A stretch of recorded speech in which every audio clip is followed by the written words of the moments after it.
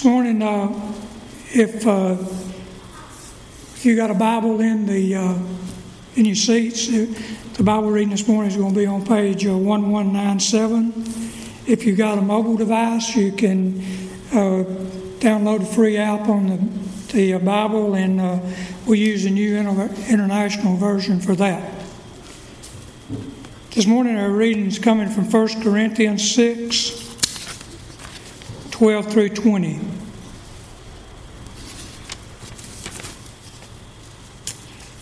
Everything is permissible for me, but not everything is beneficial. Everything is permissible for me, but I am not mastered by anything. Food for the stomach and stomach for the food, but God will destroy them both. The body is not meant for sexual immorality, but for the Lord, and for the Lord for the body. By His power, God raised the Lord from the dead, and He will arise us also. Do you not know that your bodies are members of Christ Himself? Shall I then take the members of Christ and unite them with a prostitute? Never. Do you not know that he who unites himself with a prostitute is one with her in body? For it is said, the two will become one flesh. But he who unites himself with the Lord is one with Him in spirit. Flee from sexual immorality. All other sins a man commits are outside his body, but he who sins sexually against his own body. Do you not know that your body is a temple of the Holy Spirit, who in you, whom you have received from God? You are not your own. You are bought with a price. Therefore, honor God with our body.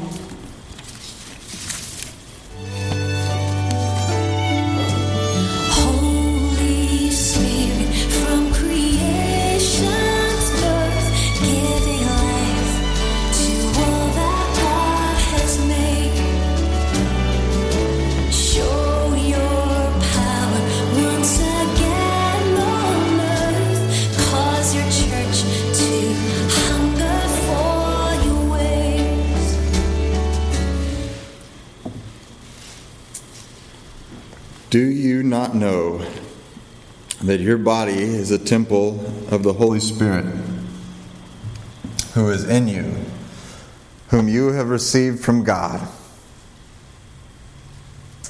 It's powerful words.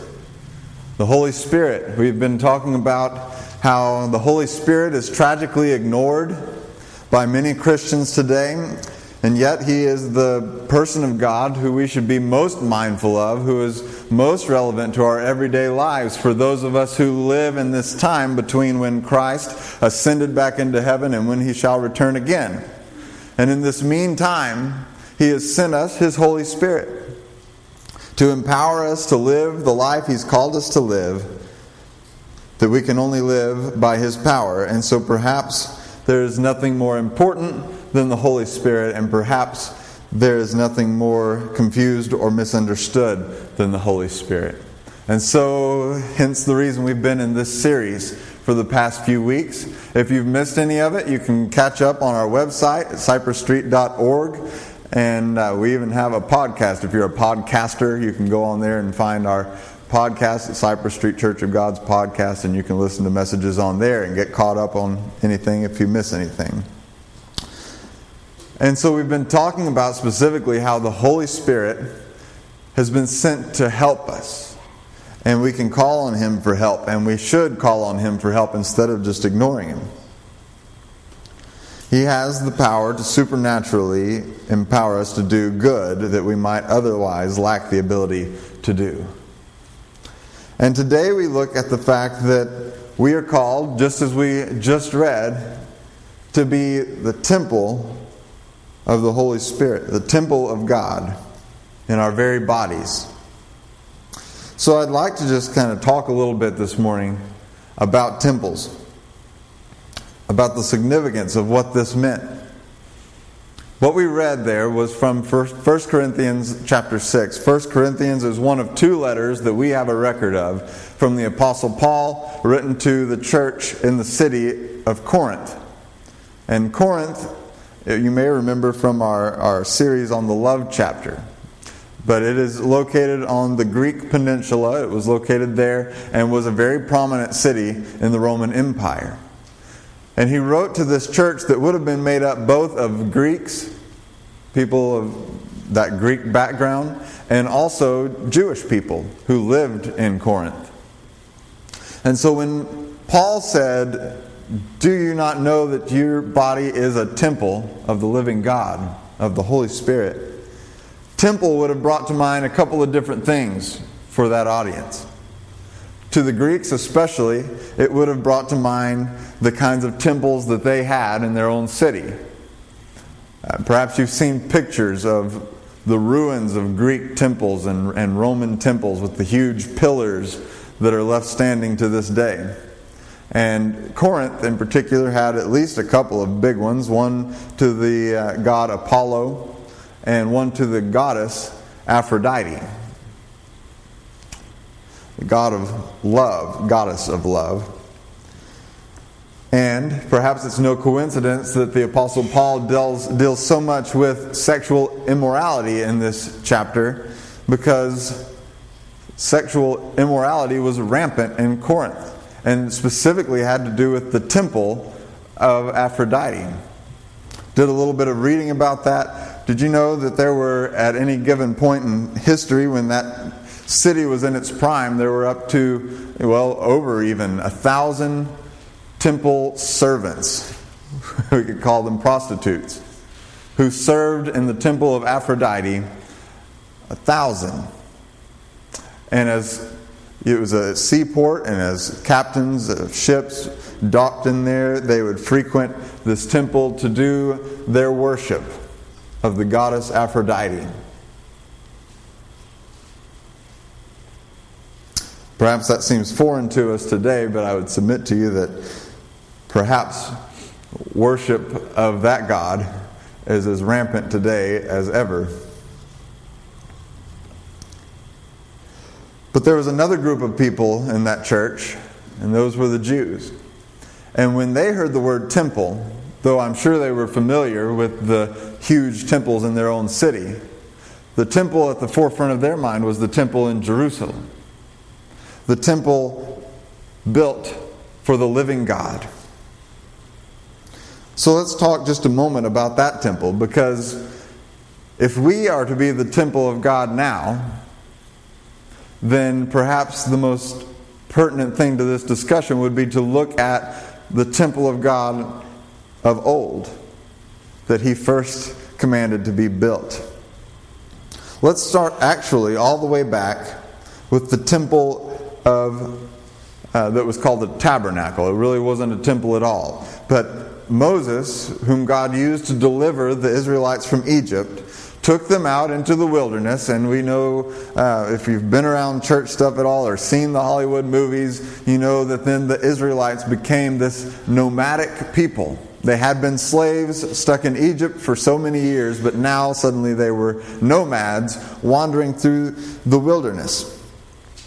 And one of the things that God had them do during this time was to build a tabernacle, a tent, if you will.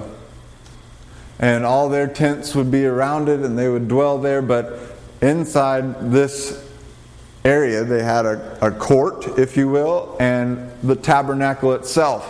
And inside this tabernacle was the Ark of the Covenant, which represented the presence of God. And it was in a sacred place deep inside that tent.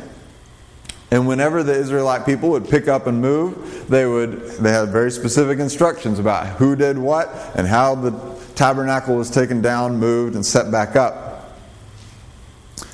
And when the tabernacle is introduced to us in God's Word in the book of Exodus, here's something it says. After they had built the tabernacle, it says that then the cloud that represented the presence of God covered the tent of meeting, and the glory of the Lord filled the tabernacle. Well, the Israelites wandered and did this for about 40 years with this tabernacle, and then they moved in to conquer the land that God had promised to them.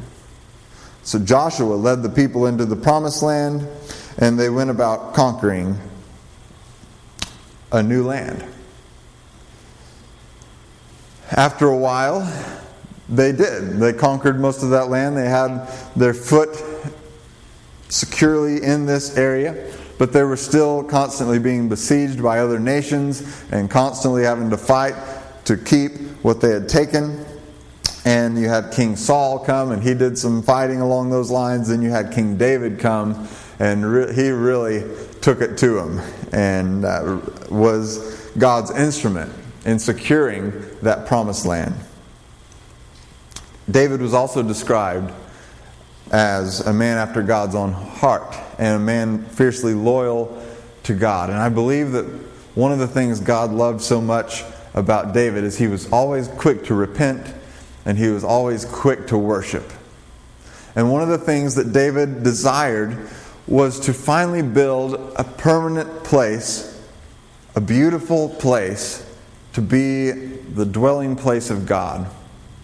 And he asked God for permission to build a temple rather than just the tabernacle that they had been using for so long. And God was, if you read the account, grateful for David's seeking this, but he said, "You're not the man to do it. You've been my instrument to destroy all these other nations. That has been your role. But your son after you, he can build my temple." And so David did a lot to lay the groundwork, to do the preparation and the planning, but it was Solomon, his son, who built the temple. And I'd like to just kind of show you. This is like a little 3D model, if you will, that's going to show you a little video of what the temple looked like. We can mute the music, actually. Sorry, I didn't realize it had music. Although that was nice, wasn't it? But here's just a glimpse at what Solomon's temple would have looked like. The courts around it and the temple itself. Amazing, isn't it? Just imagine that being built so many years ago. Something like 3,000 years ago. Man, incredible. And I want to read to you a little bit of what happened when Solomon finished this work and he prepared to dedicate this temple. And Solomon prayed a beautiful prayer. It's a long one, so I'm going to just kind of skip around a little bit and give you some summaries. But later, if you want to go back and look for it, it's in 2 Chronicles chapter 6. And he stood before the altar of the Lord and before the entire congregation of Israel that was gathered there for this momentous occasion when they were going to dedicate this incredible temple. And it says he spread out his hands. And this is what he said: "Lord God of Israel, there is no God like you in heaven or on earth, keeping his gracious covenant with your servants who walk before you with their whole heart. You have kept what you promised to your servant, my father David. You spoke directly to him, and you fulfilled your promise by your power as it is today."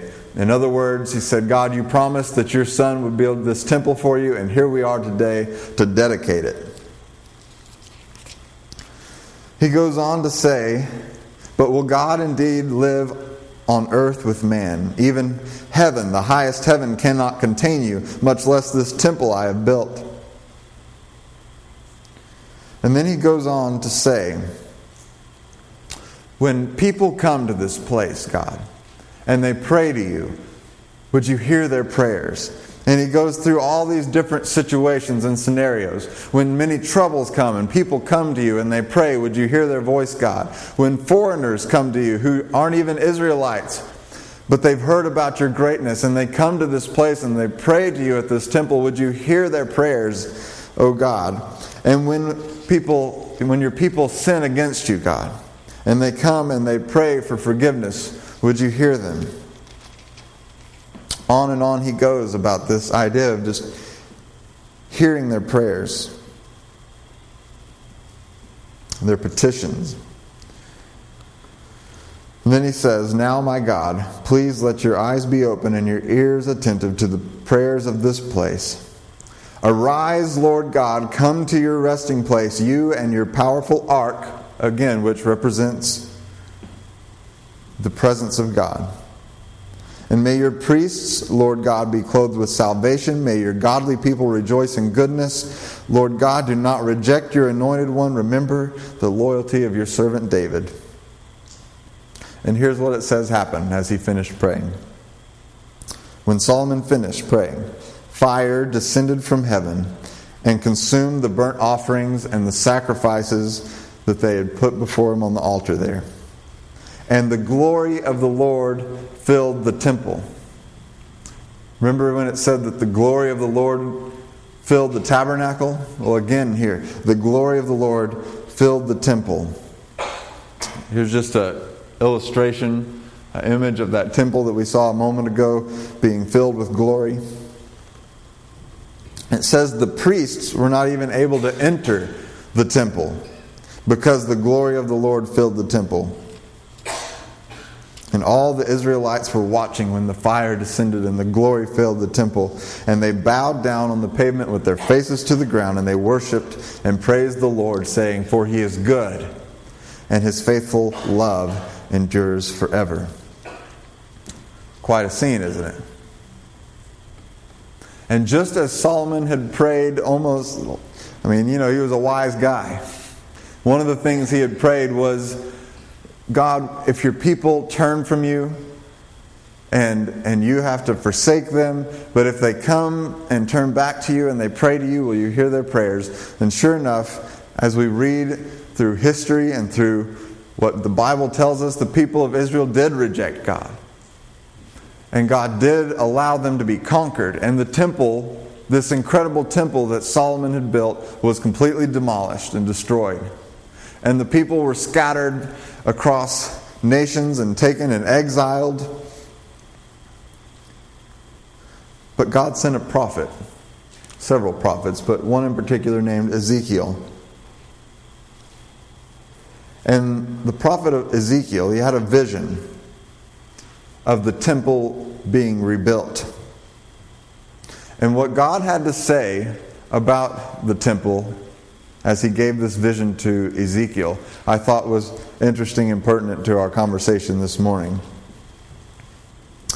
And here's what Ezekiel wrote. He said, "Then the Spirit lifted me and brought me into the inner court. And the glory of the Lord filled the temple." Imagine that. And then he said he heard God saying this, "Son of man, this is the place of my throne and the place for the soles of my feet. This is where I will live among the Israelites forever. The people of Israel will never again defile my holy name.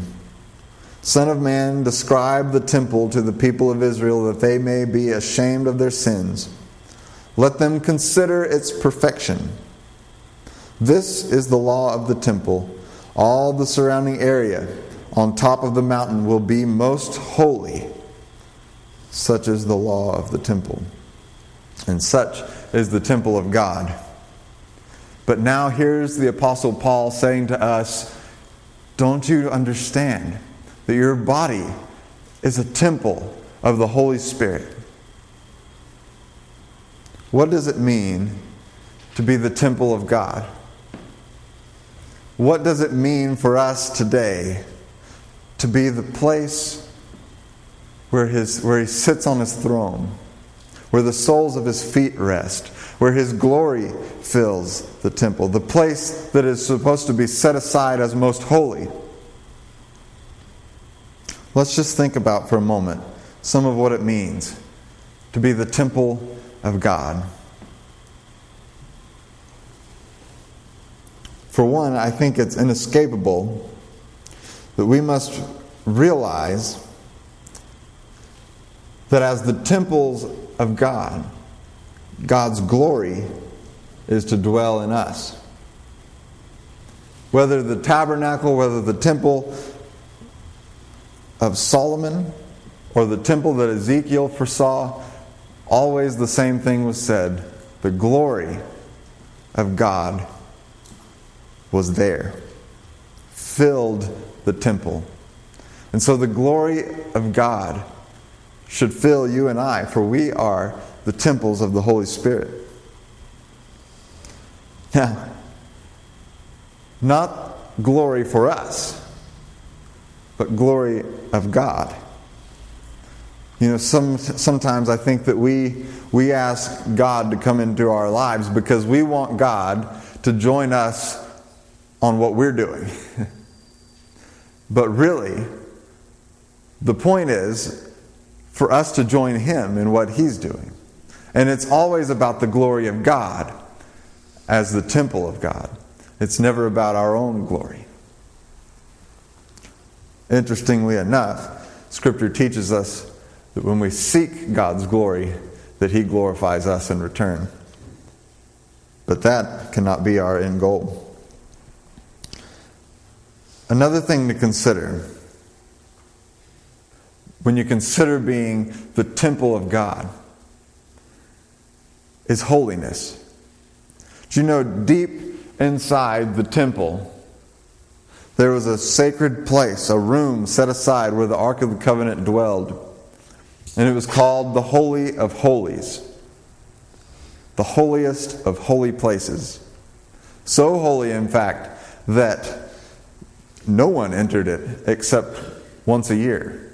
And then it was the high priest.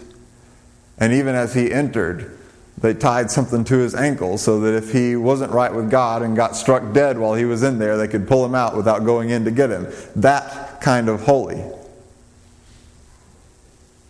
And even what God said to Ezekiel, do you remember he said, all the surrounding area on top of the mountain where my temple is to be holy, set apart.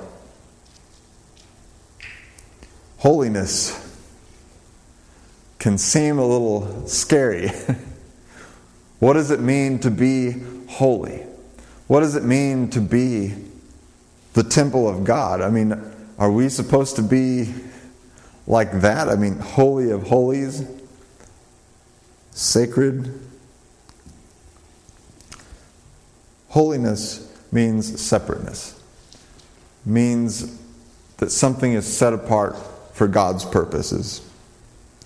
And so to become holy means that we allow God to set us apart for His work.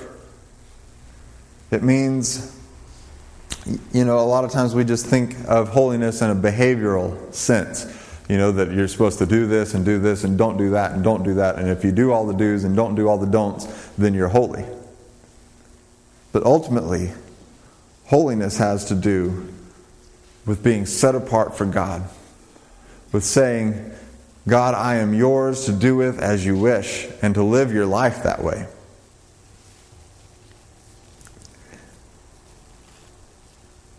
You know, this thing about our bodies being the temple of God, it really messes with the way that we like to compartmentalize things. And people have for years. We like to separate the spiritual stuff from the physical stuff. And people do it nowadays as much as ever. You know, most people in our, what we would call our secularized culture, still consider themselves spiritual people. But there's the spiritual side of things and then there's their physical life. And the two tend to be separated pretty thoroughly. And for Christians, that happens as well. You look around at Christians and they're deeply spiritual people and they believe in prayer. But so often they don't allow it to affect their physical life, their behaviors and their choices. But if our bodies, our physical bodies, it teaches, are a temple of the Holy Spirit, then it changes the way that we think about what we do with our bodies. And that's what Paul was getting at when he went into all that about what we eat and, you know, the whole anything is permissible, yes, but not everything is beneficial, and all that about sexual immorality and what we do with our bodies. And he concludes all that by saying, don't you understand? Your body is a temple of the Holy Spirit. Would you do that to God's holy dwelling place? He talked specifically about sexual sin, and he talked about, if you unite your body with a prostitute, you become one with her. And is that acceptable for a body that's supposed to be the temple of the Holy Spirit? Today, we live in a different place than Corinth. And, we don't have the temples where the prostitution just happens openly, that kind of thing. And yet, I would venture to say, I didn't live back then, obviously. Unless you believe in reincarnation, then who knows? But my guess is that today sees more sexual immorality than in the day of Corinth. And the reason that I say that is because we have certain things like, the biggest one being the internet. And it has changed the game in a lot of different ways. There are lots of great things about the internet. I researched this sermon on the internet this week, so that's good. But, hopefully it's good. But there are also some things about the internet that have just completely transformed our society in some pretty incredible and sometimes terrible ways. And one of those ways is that you no longer have to walk down to a temple. You no longer have to do anything publicly. You no longer have to be seen at that institution. You can go in the privacy of your home and deal in all sorts of immorality without anyone knowing the better. And we wonder how so much sick darkness has crept into our world when we see things in the news about terrible things that people are doing, even with things that involve children, and it breaks our hearts. But when they can close themselves in a quiet room and do whatever they want to and deal in all sorts of filth in their minds, is it any wonder? And so that's why I say I feel like probably all sorts of immorality, including sexual immorality, is more rampant today than ever, because what's to stop you? There's no shame anymore. It's all been privatized and anonymized, if there's such a word as that. I want to challenge you, church, because we are to be the temple of God, to watch yourselves closely on that. Don't separate what you do on your computer or what you do with your mind or your eyes or your thoughts or your body. Don't separate that from what is spiritual in your life. Don't make, I do the worship thing and I do the prayer thing, but this is different. This is what I do with my body, or this is what I do with my free time, or whatever. Don't try and compartmentalize it, because it doesn't work that way. The Apostle Paul says our bodies, our physical bodies, are intrinsically tied to our spirits and our spiritual life and to God's Spirit. When we become Christians and we invite the Holy Spirit to live in us, what we do immorally corrupts the temple of God. And far be it from us to do that. Let me tell you something else incredible. Remember when Solomon kept saying, when people sin and they come to this place, to this temple, and they ask your forgiveness, God, hear their prayers. Here's an incredible truth. As the temple of the Holy Spirit, when I stand in need of forgiveness, I can pray, and the Holy Spirit in me offers forgiveness. Isn't that incredible?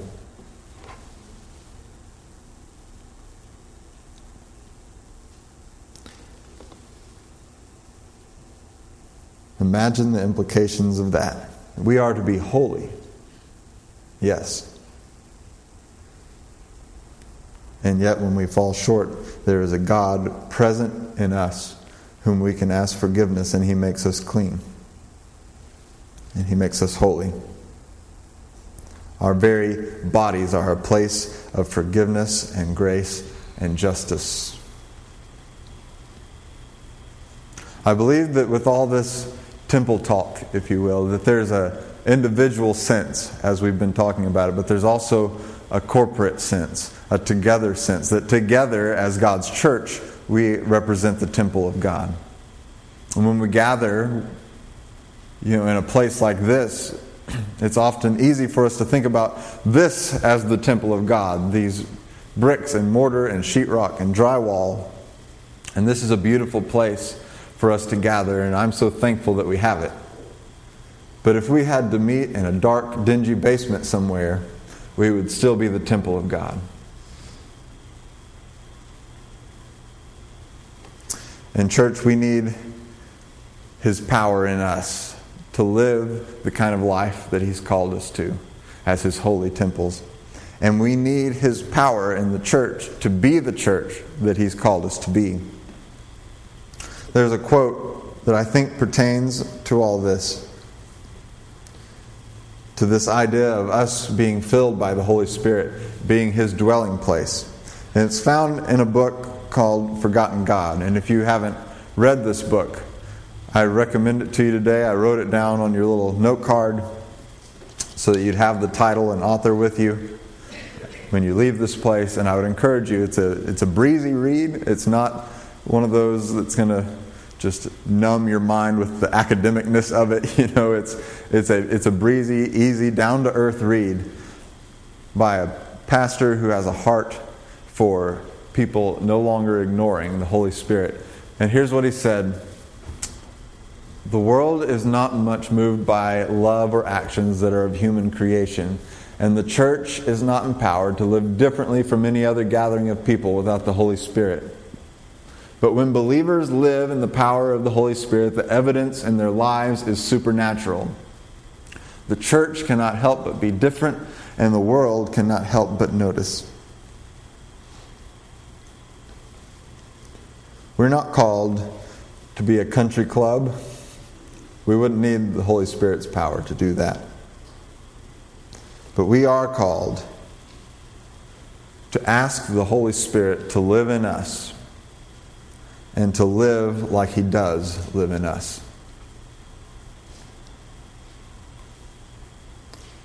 That fills in the blanks on your card as well, if you want to do that. Ask Him to live in you and then live like He does. Ask the Holy Spirit.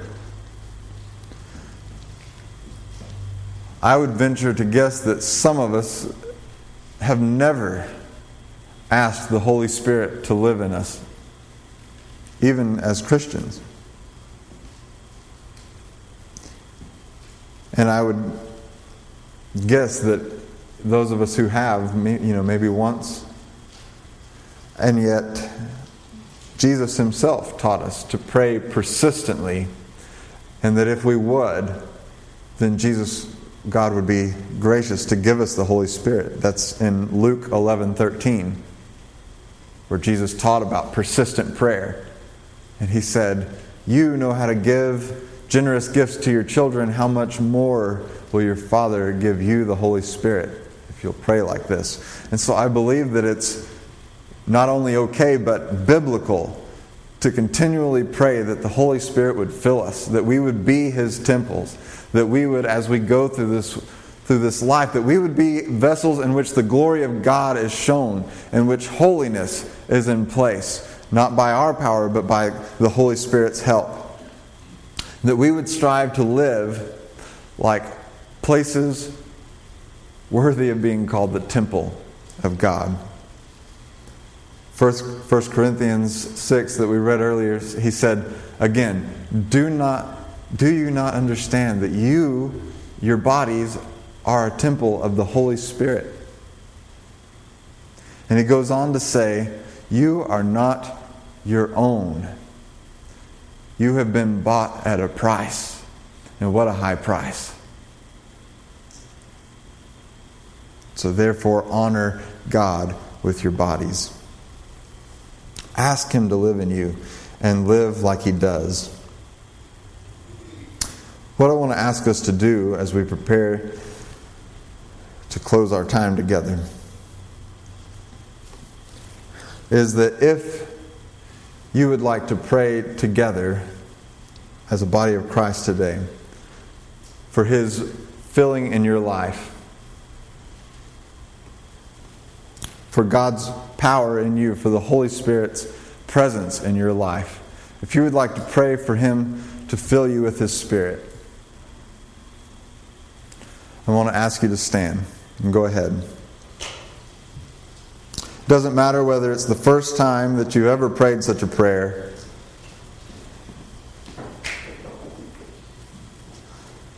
or the umpteenth. We continually need God's Spirit in our lives. So let's pray together.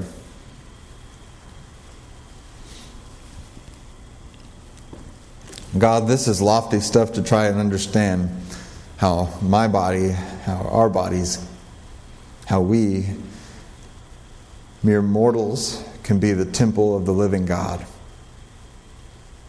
But this is what your word teaches us. We don't know, God, exactly what that means. We don't know exactly what this looks like for each of us to be filled by your Holy Spirit. We all live in different places. We walk different lives. We have different people we rub shoulders with from week to week, different things, different challenges that we face.